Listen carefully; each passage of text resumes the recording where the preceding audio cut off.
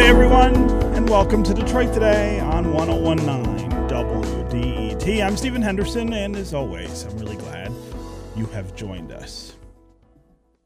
America is in the middle of a pandemic, and calls for major social and racial justice are rolling through the country. And yet, somehow, the stock market just had its best quarter in 2 decades.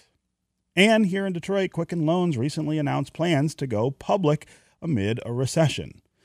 How is this possible? And what, if anything, can we learn from this disparity between Wall Street stability and everything else? Think of all the negative economic indicators that we hear and see about every day in our own lives. And yet the stock market is doing wonderfully. Here to talk with us about this disparity is Derek Thompson, who covers economics, technology, and media for The Atlantic. Derek, welcome back to Detroit Today. Great to be here. Thank you so much.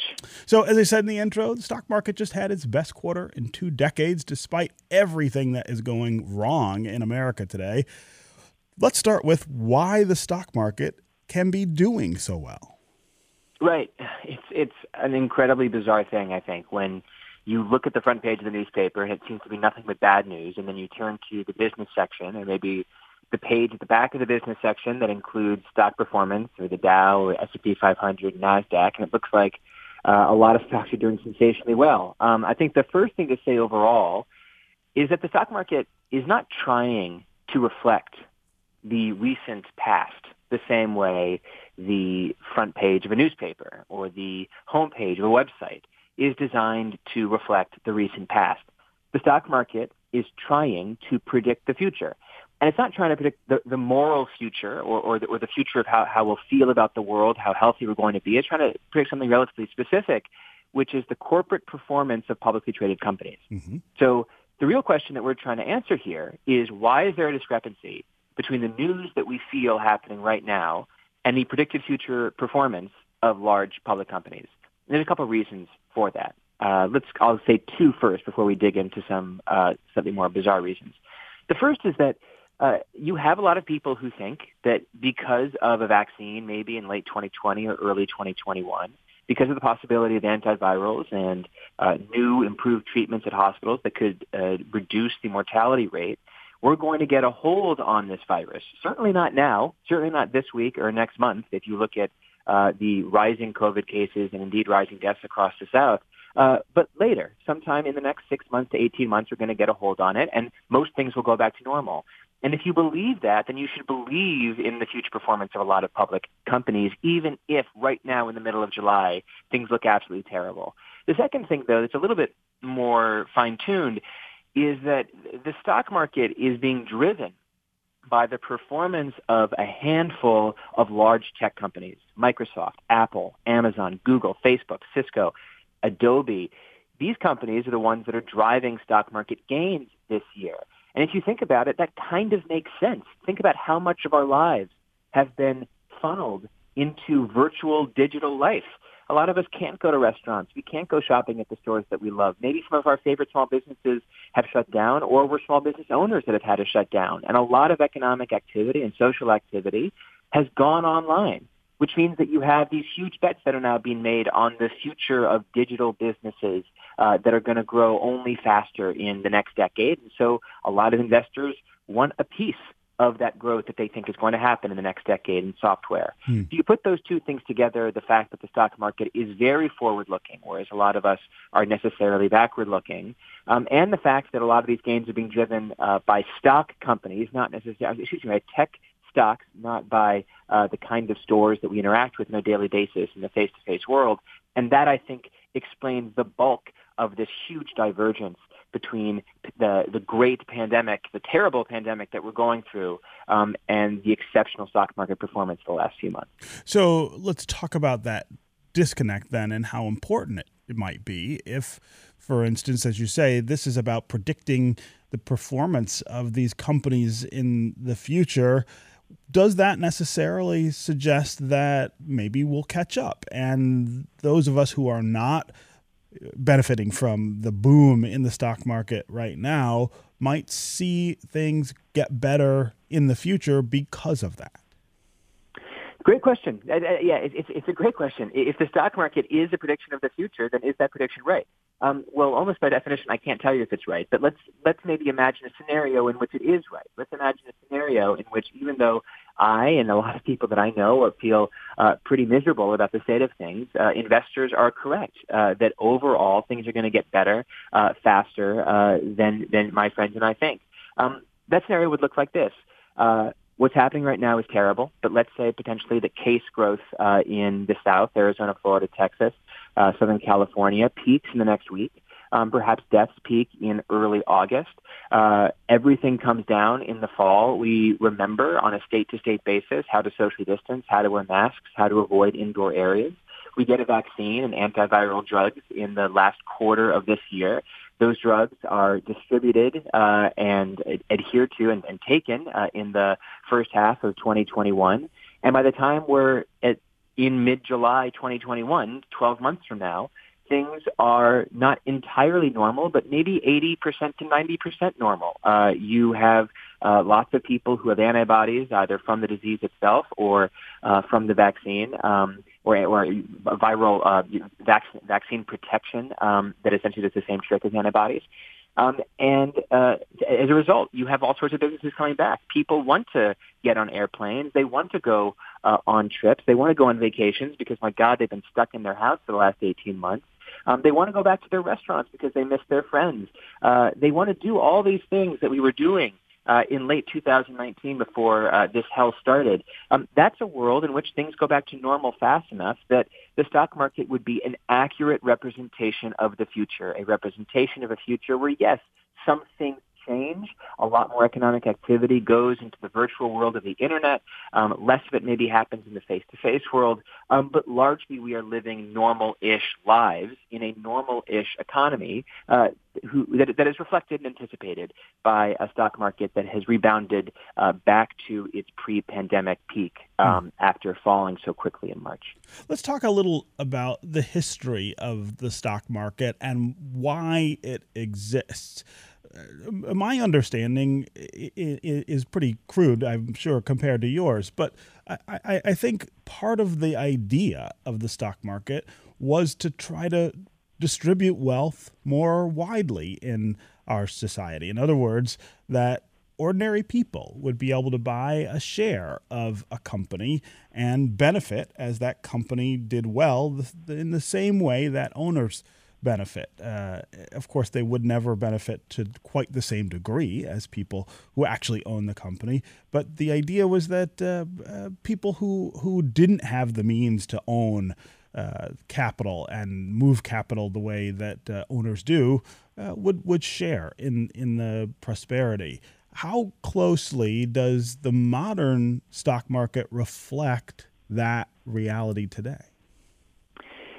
That's a tough question. So my understanding of the origin of stock markets is that it basically goes back to Renaissance Italy and merchants of the actual merchants of Venice, essentially trying to find ways to help companies raise more funds, and they allowed them to raise more funds by allowing individual investors to buy a piece of, a percentage of that company. That's what the stock represents. It is a piece of that company's total worth. And so you could imagine on the one hand that yes, you are somewhat inherently democratizing the wealth, the ownership of wealth in a single company by allowing people who aren't a part of that company to share in its appreciation. At the same time, I don't think that at the moment, or really throughout history, I mean, certainly 1300s Italy was not known for its economic equality at all. In fact, it was probably a far more unequal society than the United States today. And certainly stock market wealth is not a vector for equality either. I believe something like 90% of corporate equity wealth is owned by the richest 10% of Americans. So if we look at the stock market today, we are not seeing a morality play. We are seeing a world that is important to the functioning of our public companies, but whose wealth is absolutely disproportionately owned by the rich in a way that accentuates and you could say exacerbates wealth inequality. Now, there are ways to fix this. You could raise taxes on capital gains and distribute those funds to lower-income Americans. You could raise taxes on the overall income of corporate executives, of people making over $500,000, $1 million, and distribute those funds to lower-income Americans. You could even do something slightly more radical, which I believe Norway has done, and to a certain extent Alaska as well, and create a public fund that invests in these public markets and distributes that wealth to Americans a little bit like a social security check, but that is basically a publicly owned portfolio of corporate equities. There are a variety of ways to make the stock market more equitable, yes, but I don't think I would say that the stock market itself was invented for the purpose of making making the economy more equal. We still have that chance before us today, but that wasn't necessarily the original purpose of it. I'm talking with Derek Thompson, a staff writer at The Atlantic, where he writes about economics, technology, and the media. He's also author of Hitmakers and the host of a podcast called Crazy Genius. We are talking about the boom in the stock market that is taking place, even as other indicators of strength in the American economy are really flagging. Things like unemployment, things like businesses going down, all of the repercussions of the COVID-19 pandemic still seem to be having a profound impact, not only on the economy in general, but on our individual pocketbooks. And meanwhile, those of us who own stocks are doing quite well. What is the reason for those disparities? How should we think about those disparities? And how should we think about the changes that people are calling for, some in our economy, to be able to address those disparities? If you want to join the conversation, give us a call and tell us whether you're following the stock market. Do you have stocks? And have you been concerned with the market volatility that we've experienced? Or are you really pleased with the boom that is taking place? Also, give us an idea of what role you think the stock market actually plays in predicting or giving us a sense of what is going on in the American economy. And should there be different ways for us to take the temperature of the American economy? Should there be different ways for us to distribute wealth in this country other than the stock market? As always, the number here on the phones is 313-577-1019. That's 313-577-1019. You can also go to the WDET Facebook page and put comments there, or go to Twitter and hashtag Detroit Today, and we will try to work you into the conversation. Eric on Twitter says, a lot of the market's performance can be attributed to various stimulus packages that gave money to institutions and investors and not to actual people, pumping cash into those with nothing to do with it but buy stock. That's an interesting perspective, Derek Thompson. Is that part of what is going on here? That is not how I would describe what happened in March. Here's how I would describe what happened in March. The economy was falling off a cliff. We had accelerating COVID cases. The Federal Reserve announced that it would do whatever it takes to make sure there wasn't a financial crisis, the sort that would clearly exacerbate this awful year and drive us deeper into a depression. It lowered interest rates, which, yes, you could say was good for assets overall. It allowed companies to borrow more cheaply, and it encouraged people to take their wealth, take their savings, their investments, move it away from bonds, which weren't going to return a very high rate, and move it into equities, into corporate equities, that is to say, publicly traded stocks, Microsoft, Amazon, et cetera. At the same time, though, we passed the CARES Act. The CARES Act was a $2 trillion economic relief bill, the largest economic relief package ever signed in American history. It delivered $1,200 checks to tens of millions of families and increased unemployment insurance by $600 a week for every single recipient. So it is not the case that ordinary Americans did not benefit from economic relief packages passed in March. They benefited from the checks, from unemployment insurance if they lost their jobs, and they also benefited from the Payroll Protection Program, which paid companies to keep people employed. And I believe people remained employed in large part because of that policy. So I do think that, there's a lot of anger about the pandemic right now. There's a lot of anger about the way that the pandemic is interacting with wealth inequality, especially as people are frustrated by the fact that this has shut down their business, shut down their communities, maybe killed their friends and family. And at the same time, they see the stock market rising and they think that rich people are getting away with this. Well, it's absolutely the case that wealth inequality is a pernicious scourge in this country, and we should find ways to pass laws to reduce wealth inequality. But that fact, that moral fact, does not give us a blank check to say things like ordinary people aren't being helped at all by the federal government, because they are. And it's important, I think, to keep both those things in mind, especially as we urge the federal government to pass another CARES Act, give families another check of $1,000 or $1,200, keep unemployment insurance bumped up by $400 to $600 through the rest of the year. We should urge Congress to go back to that well to help families again, because they did help families in March. Yeah. That's one of the more difficult parts of understanding and thinking about the economy is the complexity that's involved, that there aren't a whole lot of things that are just one way or the other. There's often a lot going on in these questions, and as you say, frustration about how badly things are going for people generally at the lower end of the economic scale sometimes leads to reactionary kinds of response. But again, it is really important to think about it in these kind of contextual and nuanced terms. Let's go to Jim in Southfield. Jim, welcome to the show. Yeah, thanks, Stephen. As you say, I just had a comment, and it has struck me for a long time that the Dow Index stock market just doesn't reflect the economy, perhaps especially of us in the Midwest. I mean, the tech sector in California is well represented by the Dow or whatever, NASDAQ. The financial services of the East Coast well represented by the stock market. But production in the flyover country, non-existent. I have to think that while it's interesting, we really should be reporting on some other measure of the health of how the country is doing for the people. I mean, after all, let's face it, economy is an abstract construct. It's really ultimately about what are people doing in the country, how are they doing, and how well are we doing for them.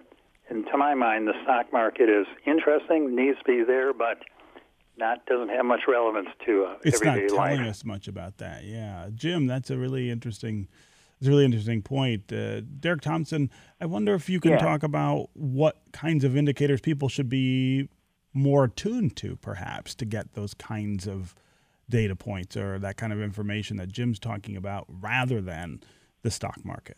Jim is absolutely right. The stock market is not the entire economy. And if you ever hear somebody on this show, on any other show, in your life, in your living room, say the economy is doing well because the Dow Jones Industrial Average is up 3% in the last week, they are giving you a terrible, terrible read on the economy, because the stock market is not the whole economy. At the same time, and I'm sorry that I keep caveating my answers to everything, but as you said, the economy is kind of complicated. The economy is really complicated. Saying the stock market is not the economy is like saying, my neck is not my body. It is, of course, the case that your neck is not your body. The stock market is not the economy, but your neck is a part of your body. And if it's doing something weird, then you should probably look into it. The economy is many, many things. It's furniture sales. It's food service employment. It's average home values in Idaho. It's the rise of construction in Florida, and it's the restaurant industry of Michigan. All these things are economic indicators. And if any of them are doing something weird, you should look into it, because it might tell you something about the broader economy. So in the stock market, which is not the whole economy, but is a part of the economy, it represents trillions of dollars of wealth. It's responsible for a lot of people's 401ks, a lot of people's pension funds, a lot of people's retirement. accounts. That's a real part of the economy. When the stock market is doing something weird, as it clearly is, we should look into it. And I do think that sometimes there's a little bit of an inclination or of an instinct to say that the stock market is entirely divorced from what the real economy is about. And I just want to caution on that. It is absolutely the case that if people are betting on the growth of Amazon, that growth is divorced from, in some ways, the physical brick-and-mortar retail economy that exists on your streets. Because if people are betting on Amazon, that might be because they think that the kind of stores that exist on your street are less likely to exist in the next 10 years. So, yes, there's absolutely a divergence. But I also think it's really important when the when the stock market is doing something bizarre, that we look closely at it and make sure that we analyze it beyond simply saying that the Dow Jones Industrial Average is not a perfect reflection, a perfect microcosm of the entire economy. Okay, we're going to take a quick break, and when we come back, we're going to continue our conversation with Derek Thompson of The Atlantic, and we want to continue to hear from you as well. 313-577-1019 is the number on the phones. We'll be right back with more Detroit Today.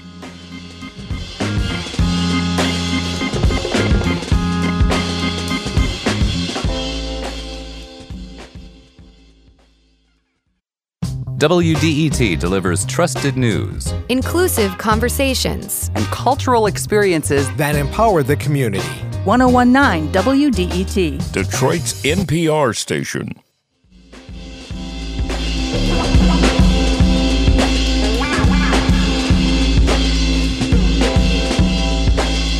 This is Detroit Today. I'm Stephen Henderson, and my guest is Derek Thompson of The Atlantic. We're talking about the stock market, which is doing really well right now, even as many Americans find themselves in really precarious financial circumstances. We're talking about that disparity between investors and the rest of the American economy and what the stock market really is there to do in our economy and to tell us about the economy. Of course, we want to hear from you as well. 313-577-1019. That's 313-577-1019. You can also go to the WDET Facebook page, put comments there, or go to Twitter and hashtag Detroit Today. We'll try to make them part of the conversation. V on Twitter has a really interesting question and observation. While the stock market may be doing great, I would love to know how much the credit card debt has gone up since March of 2020. Where can someone find that information? Of course, the amount of debt that Americans are carrying is one of the indicators of economic health. Derek Thompson, what do we know about what has happened in that realm since the pandemic started? That's a good question, and I'm looking it up right now. It was not the article that I wrote. Yeah.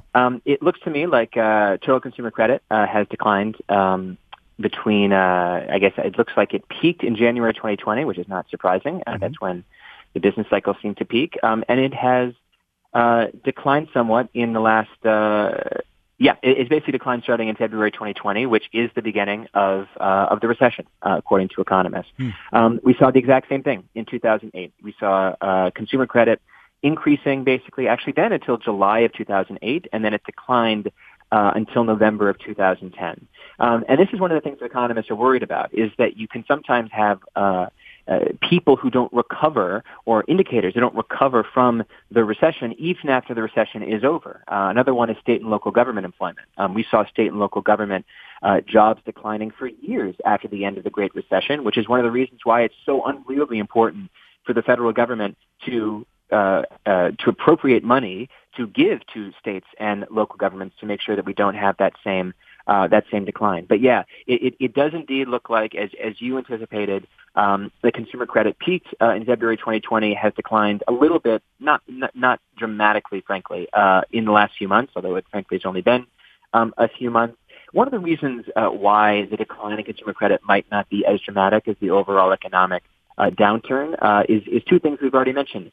One is that the federal government gave families $1 trillion in March and April, whether it was through the $1,200 checks, the bumped up unemployment insurance or through the subsidized payrolls in the PPP, Payroll Protection Program.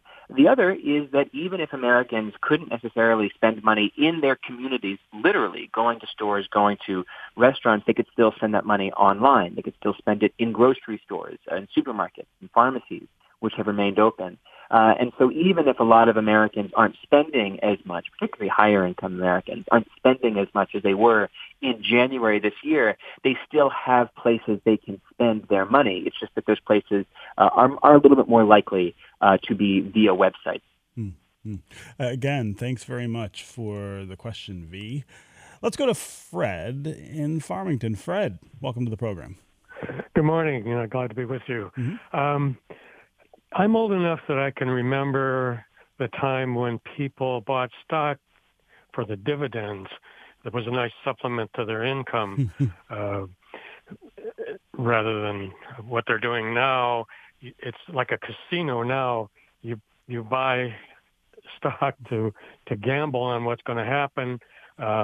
More importantly, the corporations, instead of concentrating on the value of their product, they're concentrating on the value of their stock. Of the stock, sure. They're doing everything they can to make their stock look good, even if it sometimes is not good for their product. Yeah, Fred, that is a really great observation. I'm glad you called and made it. Derek Thompson, this gets, I think, to some of what I was getting at earlier about the history of the stock market and the way it's changed over time. It is true that people once upon a time would invest in a stock and wait a significant amount of time for it to pay some sort of return in order for them to get some sort of benefit from it.